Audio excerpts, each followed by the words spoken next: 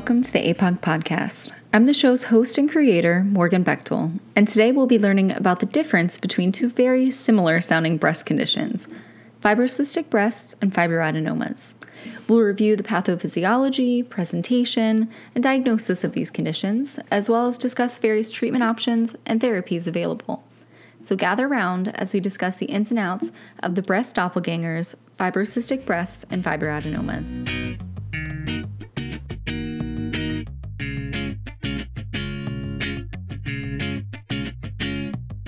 Despite their nearly identical sounding names, these are in fact two different conditions of the breast.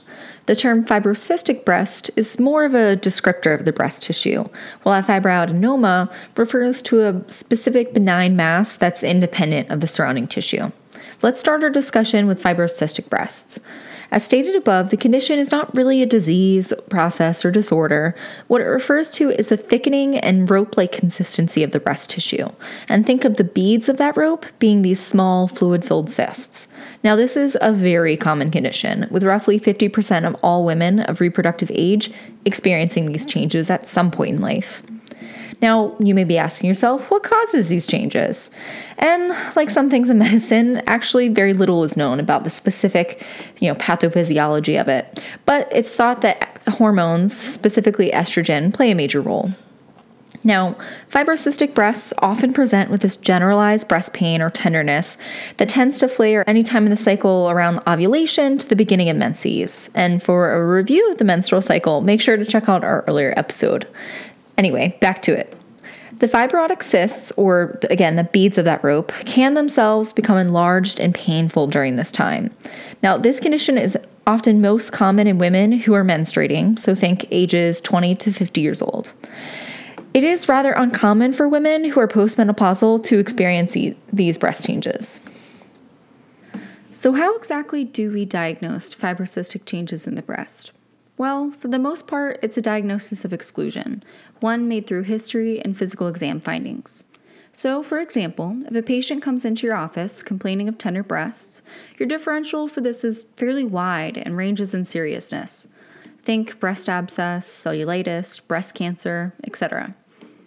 So you ask questions in order to narrow down this list. When does this happen?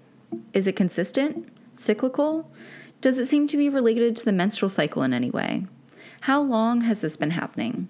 Think acute pain is more likely to be an acute issue, like an infection, versus a gradual pain is more likely to be a chronic issue, like a fibroadenoma or fibrocystic change.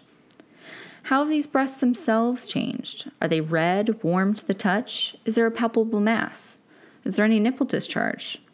All of these questions help rule in and out the diagnoses and narrow down the possibilities of what may be causing the patient's breast pain. If there are concerning findings on exam for infectious or possibly malignant etiology, think redness, palpable mass, or if there's a significant family history of breast cancer, then imaging studies would be the next step in differentiating the cause. The recommendations for imaging are based on several elements, including age and risk factors, with women under the age of 30 and without significant risk factors generally getting breast ultrasounds, and everyone else getting mammograms. It's important to note that extremely dense breasts decrease the sensitivity of mammograms from roughly 88% to around 62%, which is why, as of late, mammograms have started to be combined with tests like ultrasounds and MRIs. The most important point to stress about fibrocystic breast changes is that these are benign changes and they do not increase the patient's risk of breast cancer. So you've determined your patient's breast pain is coming from fibrocystic breast changes. How do you treat them?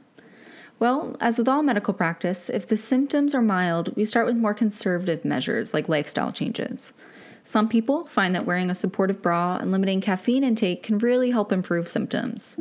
Now, there have even been some studies that show that vitamin E and evening primrose oil can also help with symptoms. Of course, pain relievers like Motrin and ibuprofen, as well as heating pads, can also provide some temporary relief of the pain.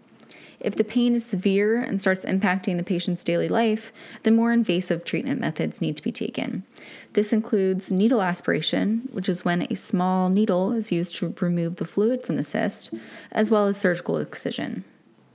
I want to mention an important test-taking note here for all of those PA students, nursing students, med students, etc. It's important to note that in fibrocystic breasts, a needle aspiration will reveal a straw-like fluid versus a needle aspiration in a fibroadenoma will reveal a solid glandular and fibrous tissue. Now that we've covered fibrocystic breast changes, let's discuss the other side of the coin, the breast friend, if you will, fibroadenomas. Like I mentioned at the beginning, a fibroadenoma is an individual solid mass that's found in the breast tissue. It's often firm, non-tender, and ranges in size from less than a centimeter to over 10 centimeters in size. But usually, on average, it's around 2 to 3 centimeters, or roughly the size of a quarter. Fibroadenomas are the most common benign breast mass in patients, again, most commonly seen in women of reproductive years. Like with fibrocystic breast changes, fibroadenomas are affected by the hormonal fluctuations that occur during the menstrual cycle, with these changes causing the mass to either grow or shrink in size.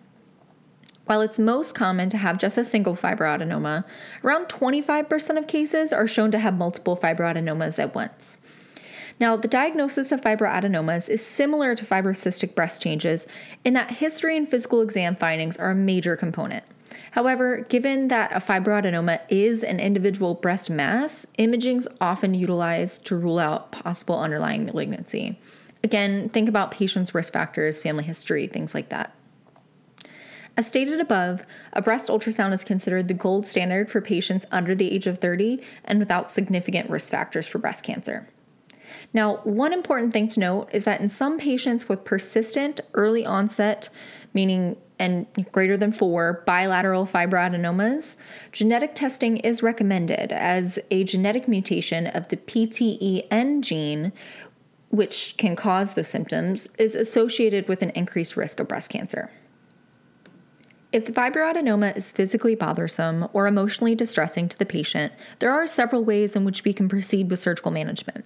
The less invasive options include percutaneous excision, in which an ultrasound is used to guide a needle into the tissue to remove the fibroadenoma. This is a safe and effective option for smaller masses. Another option, if removal of the mass is not preferred, would be something like cryoablation. In both of these procedures, samples of the breast mass are taken and checked histologically to confirm that the diagnosis is in fact a fibroadenoma versus malignancy. If the fibroadenoma is larger than 4 centimeters or it's rapidly growing in size, then an open excisional biopsy is recommended to ensure that all of the mass is removed. The downside with this method is that it's more invasive, requires longer healing time, and the risk of infection and scarring is greater. To summarize, while fibrocystic breast changes and fibroadenomas sound like test answers that are meant to trip you up, they are in fact 2 separate breast conditions. Fibrocystic breasts are not a disease or disorder, but rather a series of changes that impact the breast tissue, causing it to become dense and filled with ropes of fluid-filled cysts. Fibroadenomas, on the other hand, refer to individual solid nodules that can be found within the breast tissue. Fibrocystic breast changes is the most common breast condition and usually causes pain and discomfort, while fibroadenomas are usually painless. So as long as there is no concerning factors for breast cancer, imaging is not required for diagnosis. However, given the nature of fibroadenomas, a painless breast nodule, imaging with biopsy is usually done. If a patient is asymptomatic, then no treatment is needed. If symptoms are bothersome, then treatment ranges from less invasive options like vitamin E, primrose oil, NSAIDs, to more invasive options like percutaneous needle aspiration or surgical excision, based on the severity of the patient's symptoms, of course. Now, overall, it is important to remember that these are benign conditions of the breast and they do not increase a patient's risk for breast cancer. Well, that about wraps it up for me. This week was a short but hopefully informative episode. You can find all the resources for this episode in the show notes listed on our website. You can also find the links to our episodes on APUG's website, www.paobgyn.org, and you can listen to us on Spotify, Apple Music, Stitcher, or anywhere podcasts are found. You can also follow us on Facebook, Instagram, and Twitter at APAOG to stay up to date on all the cool things we're up to. And lastly, if you enjoyed this podcast, please be sure to rate, review, and subscribe. It really makes a difference in our visibility, and it would mean the world to me. Well, that's it. That is the end of my pandering. Until next time, stay safe, tell someone you love them, and bring a little kindness into the world. Goodbye.